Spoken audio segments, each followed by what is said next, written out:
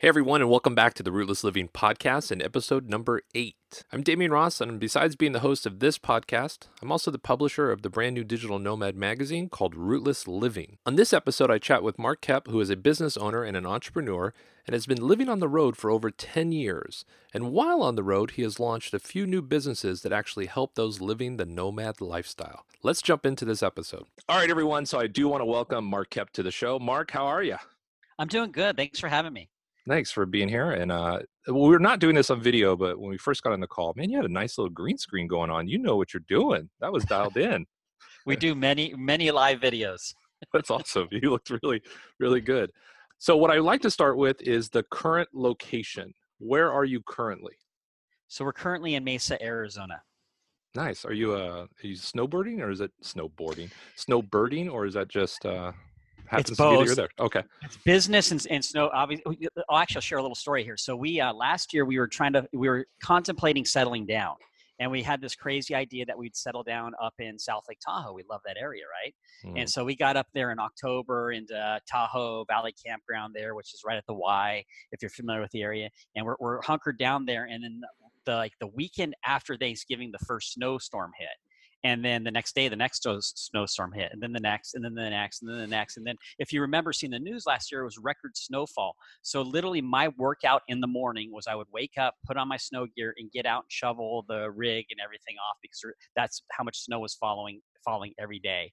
So we're in Mesa, Arizona this winter after learning our experience from last year. What's the temp right now? It's actually really cool here in Mesa. It's supposed to be 65 today. Nice. That's awesome. So do you consider yourself, I mean, you kind of hinted toward, do you consider yourself a full-timer or a part-timer when it comes to kind of the digital nomad lifestyle? We've been full-time RVers for 10 and a half years now. Wow. What are you guys currently traveling in? So we have a 44-foot fifth wheel, 4 slides. It's 500 square feet. The brand is Premier Elite. It's made by a company called HL Enterprises. Nobody knows about it unless they know about it. The unit is unbelievable. It's 44 feet long, but it weighs in at 15,006 for the gross vehicle, so I can tow it with a 1-ton truck. Nice. Wow, I'm at 41 and a half, so you definitely have me beat. And there are times where I wish I was a little smaller. Is that your first rig? I mean, 10 and a half years, probably not, but. No, so our first rig was a Keystone Challenger. It was just my wife and I. So I was at that time, I had just turned 30. My wife was, much younger than I was. She was 25. And the whole concept then was simply we're going to buy an RV, travel around for a year and a half, and then settle down somewhere. But the piece of advice we did get at that time was get the biggest thing you can possibly find because, when it's cold, when it's rainy, you're inside and you want as much space as possible. And so that unit was 38 feet long, and it was perfect for the two of us. But then once we had our son, we needed an extra bedroom. And so that was when we started shopping around and we literally stumbled across this unit. And it was kind of a very unique story around this RV we bought. So at that time, we were actually in Mesa, Arizona. This was almost 6 years ago now. And I was looking around. I just happened to be on Craigslist and I saw this really bad ad for this RV. and really bad. And so I was like, well, maybe let's go look at it. And we turned around the corner and we could see it from the distance. We're like, oh my God, that's it. It was perfect.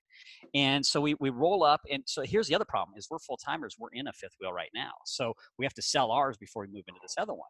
So we start talking with the sellers and they're like, yeah, we really want to sell it, but we don't want to sell it for another month and a half. Is it okay if we live in it for another month and a half and then sell it? We're like, yeah, absolutely. That was one solution. So then we're driving home after committing to buy this unit for cash.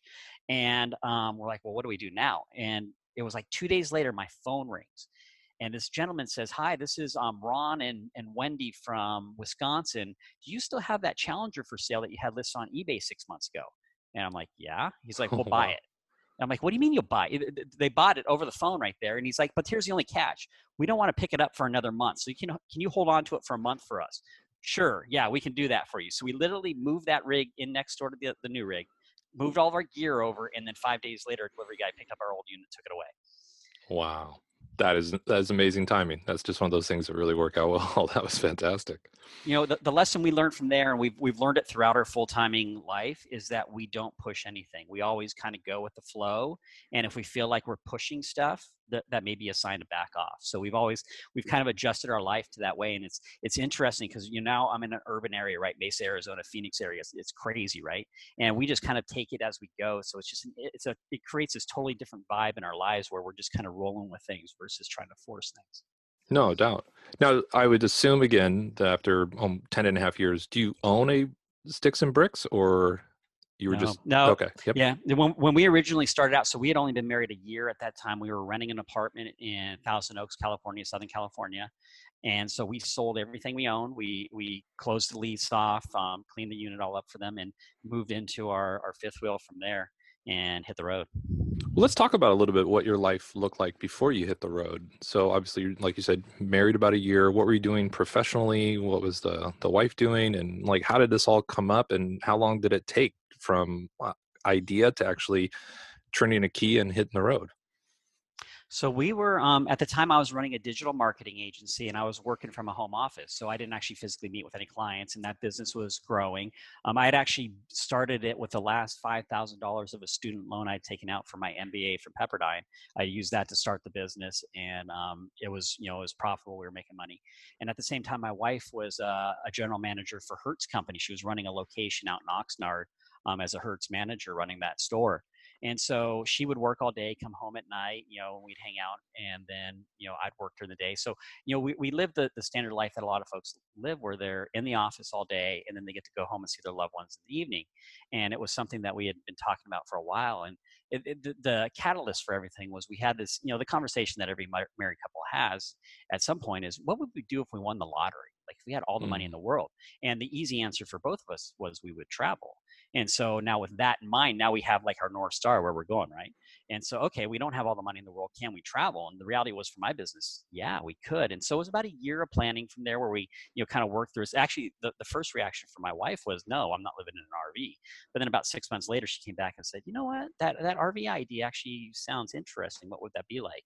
And so then we started down this journey. And to give you context of it, this is around 2008, 2009. So this is during the economic crash. And so there was no money to borrow an RV. We had to use cash. So we bought our original truck and our original trailer with cash. The good thing is that there was nobody out there buying vehicles. And so like the pickup truck was a 3-year-old Dodge Ram with a 5.9 liter. Only had 50,000 miles on it. We bought that for 19,000 cash, which it was a $35,000 truck at that time. And then our trailer, we negotiated down to 19,000 for the trailer. And the trailer we lived in for 5 years, and we turned around and sold it for $25,000 for a slight profit over what we bought it for 5 years earlier. Wow. So I am going to have a lot of listeners that aren't living this life. The idea of living in something in for 5 years, and again, there's obviously maintenance and things that you did, but to sell it for $5,000-$6,000 more than what you purchased it for is just insane, especially in something that everyone tells you is a depreciating item, that you're just going to lose money by owning it. And I'm like, so is rent, like you're losing your money renting. So, and you're not traveling. We spent $18,000 a year on rent. So $1,500 a month was our rent. So we were spending $18,000 a year on rent. That first year when we got into the RV, we spent a combined of $9,000 for RV park fees, gas between RV parks, and propane. It's not, so we cut our expenses in half. And that first year, we literally stayed in the most majestic places you could possibly imagine. So if that raw number alone doesn't impress you about how this lifestyle is so amazingly affordable, nothing else will. Yeah, for me, people always ask, like, Damien, how affordable is it? And it depends where you're coming from. I'm from Los Angeles. It's really affordable. I mean, it's a no-brainer. But, if you're coming from, really small little town where you're paying $500 a month rent, it could be a little different. So it is, it depends on where you're coming from. But at the same time, most people, they will end up spending as much as they would renting, living in an apartment building, really highly crowded. And like right now, like, I don't know exactly, my view's a lake. I'm looking at Lake Smith right now. Okay. And I'm on a 1,000 Trails program. So it's $500 a year, and I get 2 weeks on, 1 week off. I'm for 2 weeks here. Even in my first 2 weeks, it's paid for. The rest of the year, it's free, basically. And I've never had a lake view, ever. Unless it rained a lot and the storm drains just didn't do well. But you know what I mean? So let's talk a little bit about what your life looks like now 10 years later on the road, do you still own a digital agency, or what's gone on and where are you at now? Yeah. So I'll back up. So we started this digital agency, and it was growing well when we went full time. But once we went on the road, business grew by 30%, and there were a few reasons why that happened. Number one, we were super focused. So like we knew what we wanted to do, and what we wanted to do was travel, not so much work. So we were very effective in our work hours, and so business grew, and that business continued to grow steadily. But the service that I was providing, if you're familiar with Google Maps, when it pops up when you do a local search for a restaurant or gas station or whatever, and it pops up those little icon packs that show up there with the map on it. Hmm. We had a system in place where I can get any business to the top 3 within 3 weeks and keep them there, and it was very effective, very good. But as time went on, and this was about 3 or 4 years into our travels, a lot of spammers started jumping into that space, and it started getting really muddied. Hmm. And I recognized that going on, and I recognized how Google was changing their algorithm. So I recognized that it wasn't a long-term business opportunity, and so we started looking at ways to diversify out of that. And around the same time, we were traveling and we were using sites like, all these different review sites. I won't name them. I don't want to badmouth anybody, but I was using different review sites that everybody's familiar with. And I kept finding the same experience over and over again. We would show up at these places that were 5 stars in areas that we didn't know. And it may have been 5 stars for the person who left the review, but it was 2 stars for us because, we're not sitting around playing pickleball. We want to go do other things, right? Different experience. And I kept saying to my wife, everybody's got a cell phone with a camera on it. How come these sites don't allow them to post pictures and video? It'd be really easy. And then all of a sudden we had that aha moment. Well, let's go ahead and start this thing. And that was where Campground Views was born, was under that whole concept. And so we started building that business up. In coinciding with the other business tapering off, we built up that business. And so literally they both kind of perfectly went together. As the other one kind of died, this one began taking off. And Campground Views we've been building for 6 years. It has over 3,000 videos, 36,000 photographs, and 300 360 videos of campgrounds and RV parks. And that site draws in about 1 million users every year, looking for campgrounds and RV parks. And, it's really taken off as a business. Yeah, it sounds like you got in early and something that, you're right, is a huge struggle. And also too, I mean, for me, when I had a design firm and I worked with realtors, I always laughed when they used words like large backyard. Like, and then you get there and it's like, wait, what? It's the same thing with RV parks. RV parks will use the word spacious. Spacious has a meaning to so many different people. To actually see a photo and for allow me to decide if it's spacious enough for my 40-foot fifth wheel compared to someone's 16-foot pop-up trailer. For them, it is spacious. They're 16 feet. For me, not so much. So I really can appreciate being able to get in there and see photos and videos of the campgrounds that I want to go to. Now, are people booking on this? No, so Okay, we do not do any sort of booking engine. We link out to the parks. It was always meant to be smart. like a search engine information source. The way we generate revenue is, and this kind of goes to the story about what you're talking about. So what happened is we were getting user submitted videos into the website, and a few months in, we started getting calls from these park owners asking us what the heck we were doing, and we're like, we were like, what do you mean? Like, what do you mean? What are we doing? And they're like, I am so busy all of a sudden. Everybody says they're finding us on you. What are you doing? And then I go to their listing and they have a really crappy video that somebody submitted to us that's like blurry and shaky and everything like that. And I was like, whoa, are they anybody mentioning this video? And they're like, yeah. And I was like, huh, interesting. So, if that's driving business, then would you be willing to pay for a professional video? And the parks started saying, yeah. And so that's how we generate our revenues. We go to the parks and produce these really beautiful professional video productions. And the whole point is, and our basis is not to make them look better than they are, but to make them look as good as they are. We want people to show up at those parks and say, it looks exactly as it did in the video. And we've been able to do that very effectively. And what these parks are receiving is we're kind of pushing the technology that they should be doing, but are not, into their market, and basically saying, if you literally do this, they will come. And we are measuring results. We have parks that have measured 244% increases in online reservations. We have a park that last year, they earned, over the course of the year, they earned something like just under $300,000. Already in the first 3 months of this season, they've earned $60,000. Like their numbers are already growing above and beyond where they were at. So additional 60,000, they're up at 90,000 for the first 3 months. So if they multiply that by 4, they're going to way outweigh their current market. So we saw that as a benefit for the parks, and not only just for the parks. I mean, remember, we're RVers too, so we view it as, hey, if we build this for them, it's benefiting us and other folks like us who are trying to live this nomadic lifestyle and really enjoy this country. I think that's key to what you just ended it with there, in the sense that, one, I mean, I'm picking up that it's really kind of transparent, which is so huge in 2019 and moving forward. I think companies are now getting exposed when a hotel, uses a really nice fisheye lens to make the pool look really big, and then you get there and it seats 8, kind of a thing, and that gets exposed, and nobody wants that. The other thing is that you're living the life. 2.5 years ago, could not design a campground. 2.5 years later, I could design a campground because I've been camping so much. And, well, I use the term camping, but really I've been RVing. I feel like that's what I'm hearing from you as well, is the idea isn't to trick people to get here. The idea is to make sure they understand everything that they'll see and get when they get here kind of ahead of time. And that model is huge, because I think, you've been in marketing, I've been in marketing. The idea of kind of faking it to get people to come that are just going to be so angry and so mad when they get there that they got bamboozled never makes sense to me. So this is awesome. Yeah, and to that end, one of the things that we identified as we're going through this business is that there is a giant gap in the industry for RV park owners. I mean, there's some folks that run 40-site RV parks, and then some folks that run 1,000-site RV parks.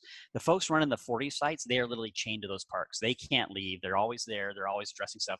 So they're not learning. And so we've kind of taken that to heart, and we've created all this educational material for these owners to start elevating the bar. And we're actually seeing that come to fruition now, where these folks that we've been talking to over the last 3 years are starting to implement some of these ideas in their parks. And we're traveling and seeing that. We're seeing improved amenities, improved sites, improved services, online booking, for God's sakes. So they're finally getting online booking. We're starting to see all these things happen that are good for not only them as business operators, but for us as campers. They're creating better experiences, better access. And I honestly believe that if they do those two things, the net result is this industry will grow, because more people will have good experiences when they go out and travel. They'll share that, and it ends up creating this big win-win cycle. Now, is there any cost to the user to use it? No, the site is completely free. In fact, when you go to campgroundviews.com, you'll see a pop-up, and all it's asking for is an email. We only email once a month, and we just send an email that's very informative.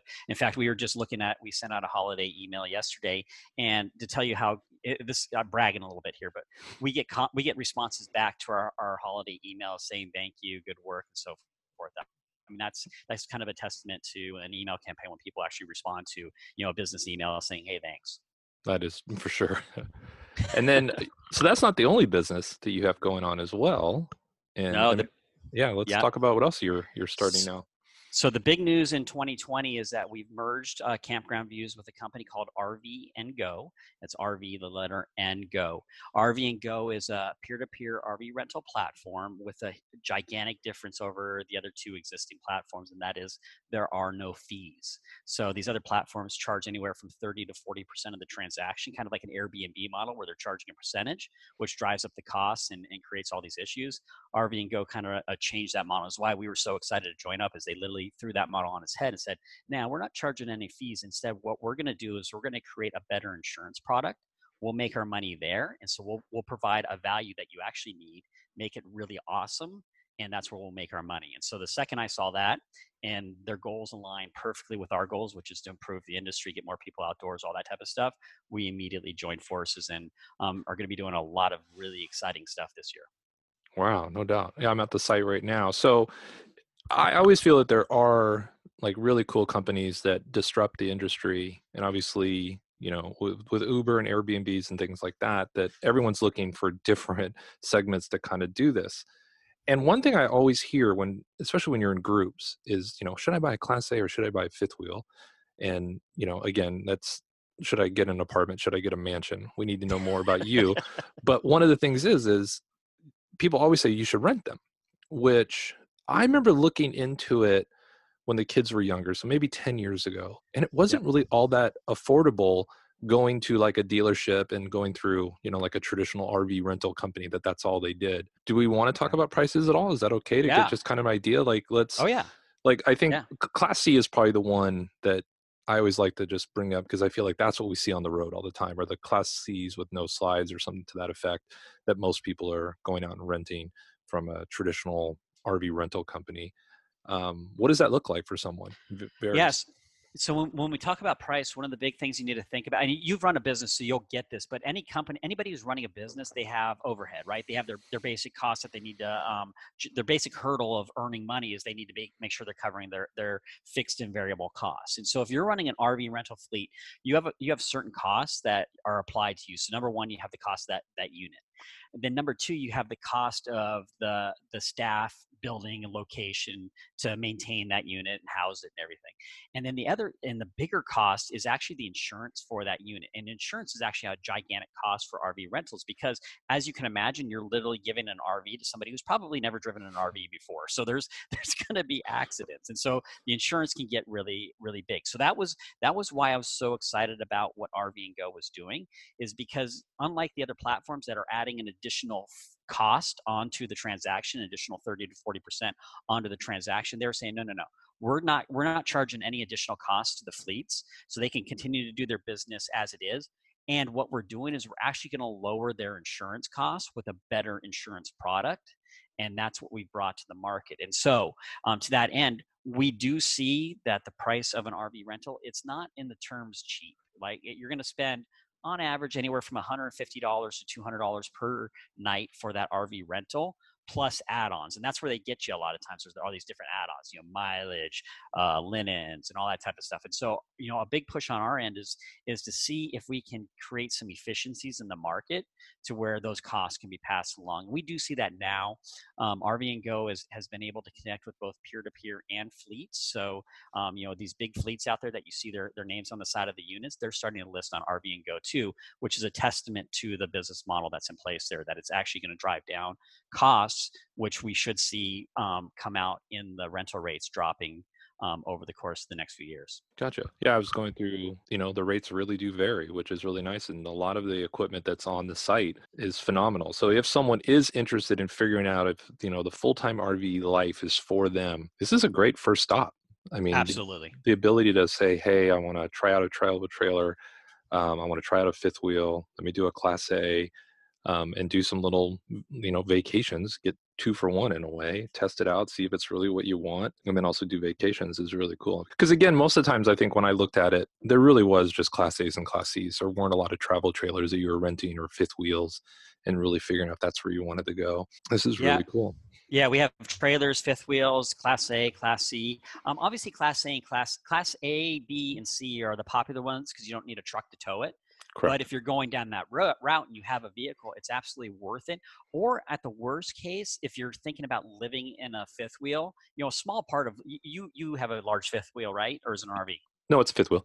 Fifth wheel. So you know that really, like you have to know how to tow it, but a big part of your life in that RV is not really towing it. You tow it to your destination, park it, and then it's there. So what you could do if you're considering about space is rent a fifth wheel, even if you don't have a truck, and find somebody, and that is an ability on RV and Go, is to find somebody who's willing to deliver it to a local place, and then you can go stay in it. Part of the decision process for going full time in an RV is really it gets deep, and we've seen this multiple times when we've been traveling, where a couple has spent their entire life working their tails off, and their whole plan was once they retired, they'd sell everything, buy an RV.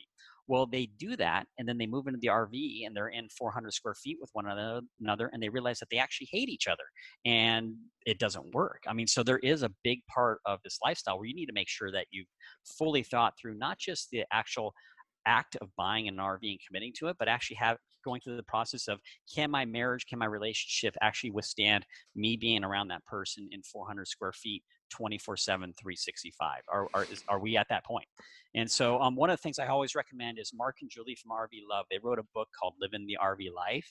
I highly recommend everybody to buy that book if they're going down that cycle, because it literally maps out the entire process for you, and it's a really good thought process. So, considering first off, if you're not going to kill each other in the unit, the next Right. thing is actually buying the right unit And a lot of folks will go to an RV show, they'll see something that's really fancy, and the big mistake they'll make is they won't actually go and sit on the toilet.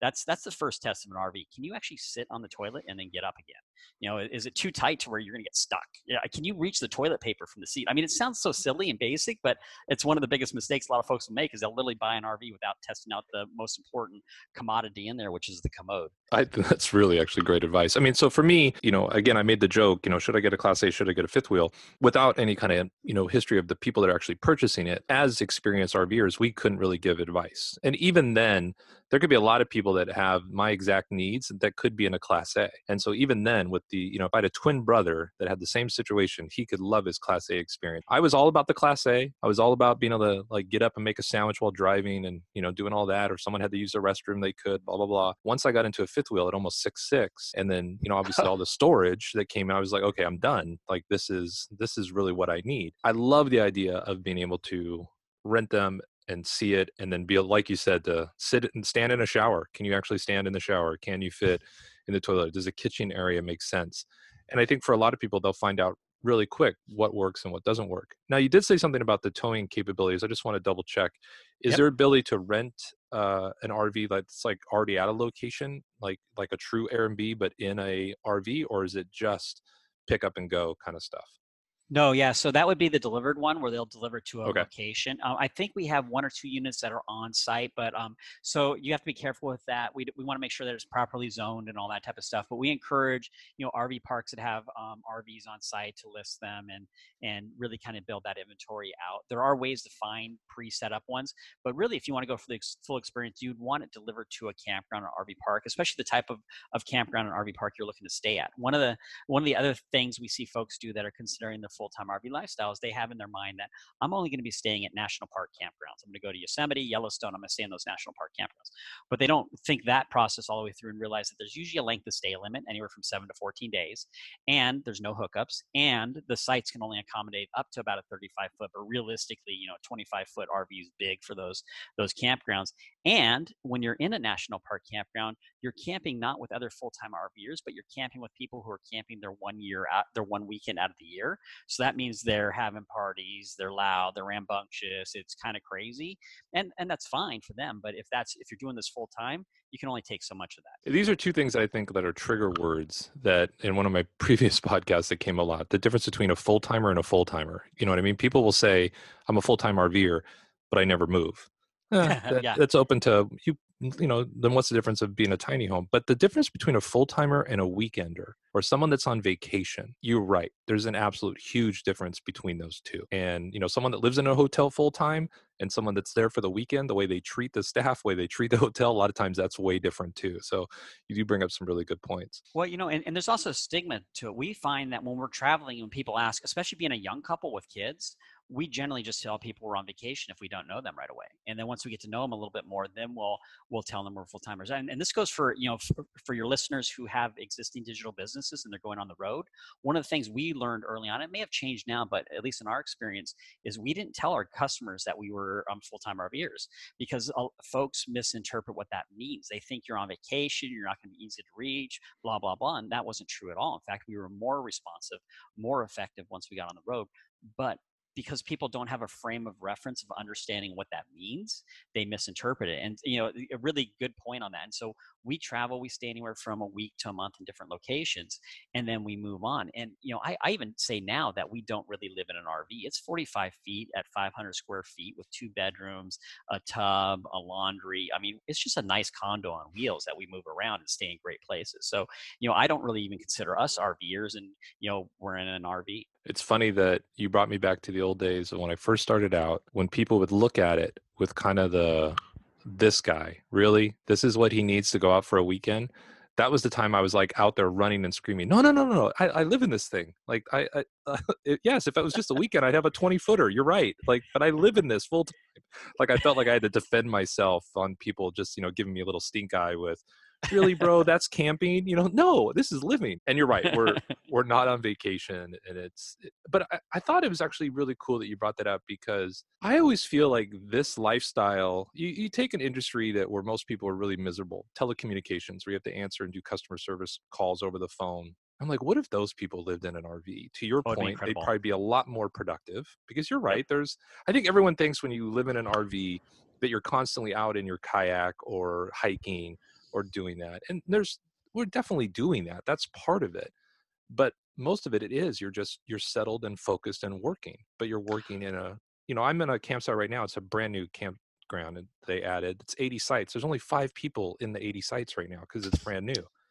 That's It's just amazing. quiet as can be, and so I'm getting so much work done. So it's funny that you bring up those points because Well, you know what it is when you're in an RV, you're in the place you want to be. So you can work 10 hours in your day, and you don't have to commute to where you need to go. You literally can walk out, hop on your bike, and go for a 2-hour ride before sunset and experience it. And so that was actually a big thing. Going back to the cost, one of the other weird things we found, I don't know if you've experienced this too, is the actual amount of money we spent on gasoline dropped when we went full time. We thought it would go up, but we actually spent less on fuel because we were traveling to the destination we wanted to be at. We were staying there a week or a month, and when we're there, we're literally not driving anywhere. Where we want to be, and so our costs on fuel went down. It was nuts. yeah, Mark and Trish Leach that were on the podcast both said that they traveled around 60,000 miles and they both basically had home-based jobs. They weren't like commuting to and from work a year, 30 and 30, and now they're doing like 40,000 traveling the country. I was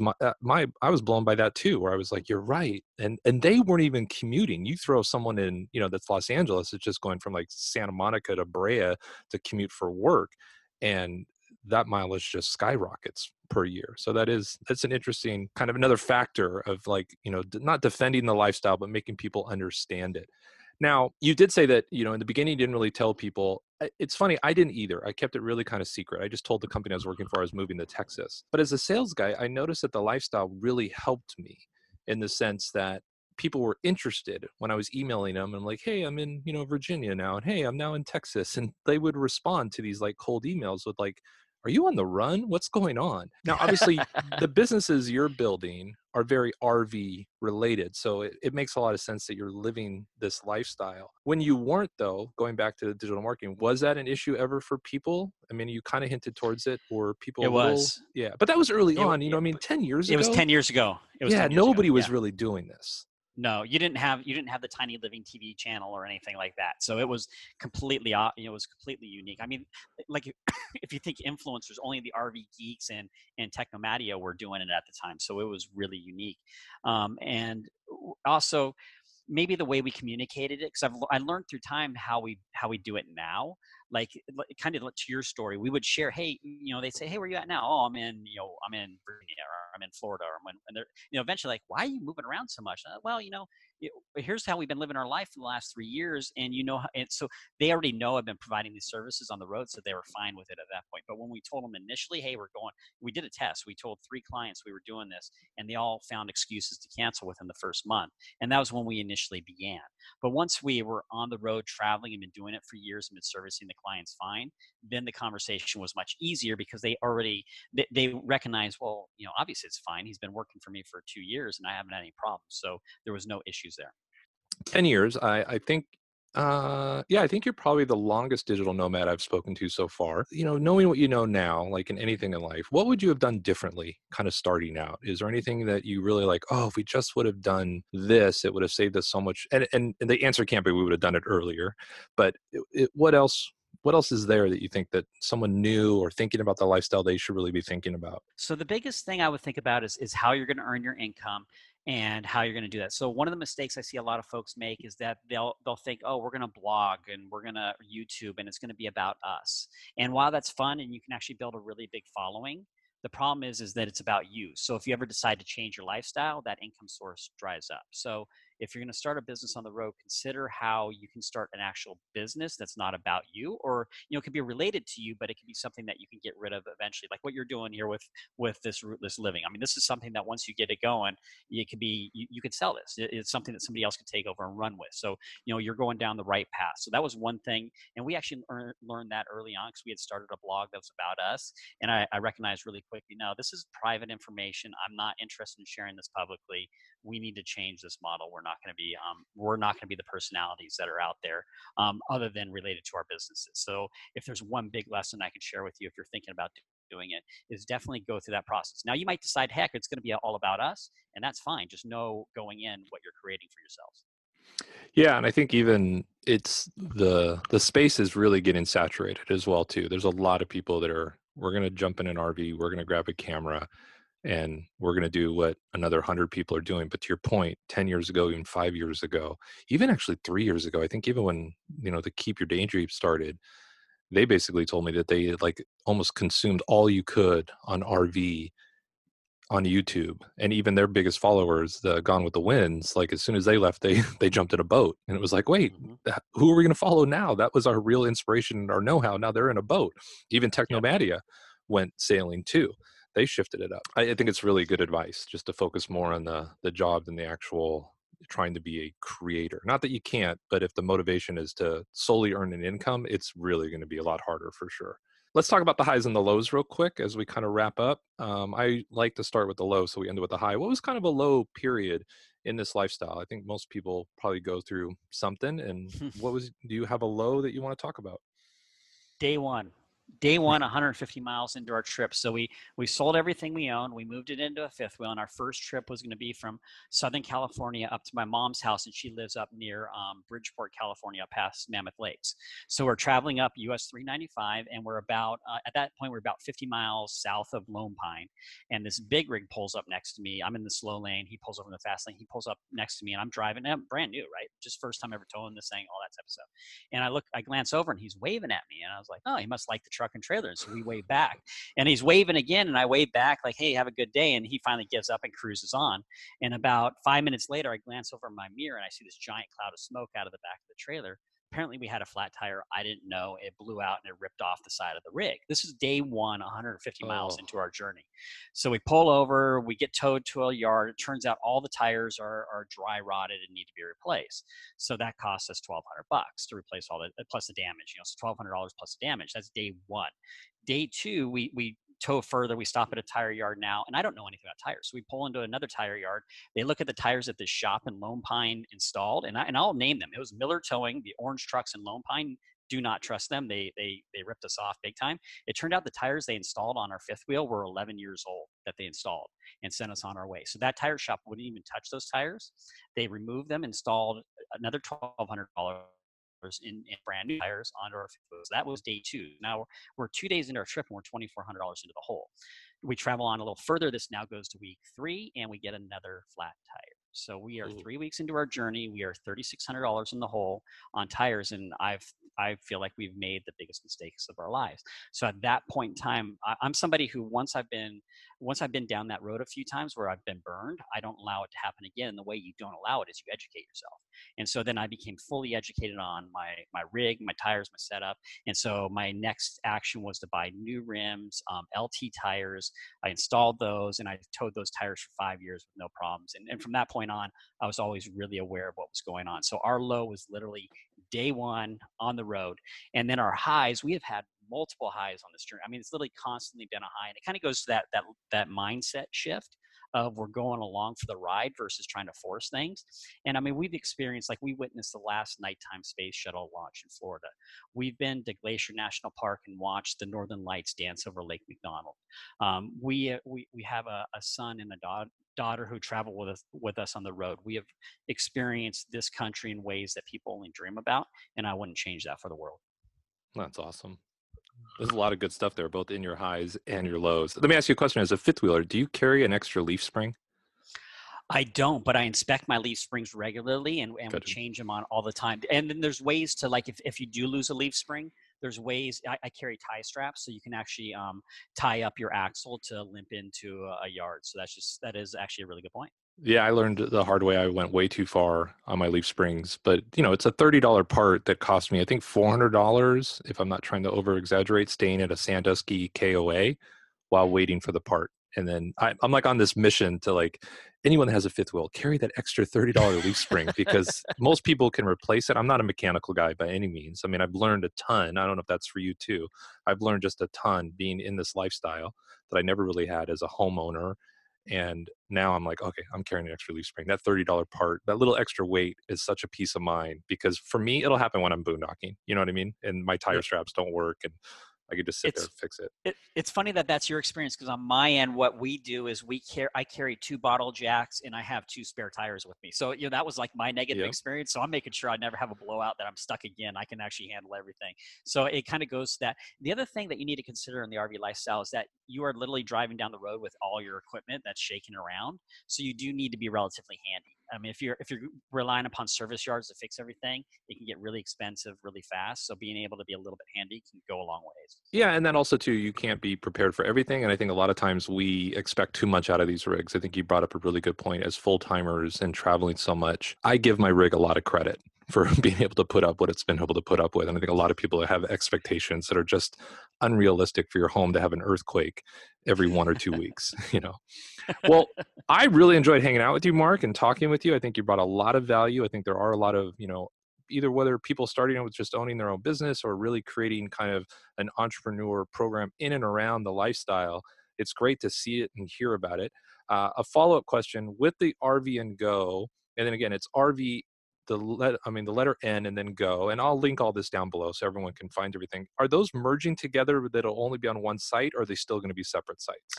They're going to be separate sites because they have different purposes. And in fact, we're developing something with Campground Views where this time next year, we'll be talking and you'll go, you have completely changed the industry. Like when we bring this out, it's going to be amazing. So definitely follow along on this journey.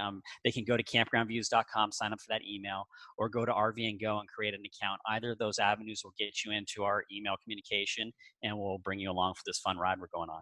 And they can find all the social channels too, where they want to follow you on both of those as well. Exactly. Yep. Awesome. Well, thanks again for your time. I really appreciated hanging out with you guys, and we'll see you next week. Thank you. Good work. All right. Another great podcast in the books. Please take a second and give this episode a review, as that is a huge help for me to be able to get the word out about it. And if you happen to know anyone that is either an inspiring digital nomad or is a digital nomad, please share it with them. Now, don't forget to head over to rootlessliving.com and grab a free digital copy of your Rootless Living magazine. And you know what? If you think you would make a good guest for this podcast, or you know someone that would make a good guest for this podcast, have them reach out to us at podcast@rootlessliving.com. Again, that's podcast@rootlessliving.com. Until next week, stay rootless.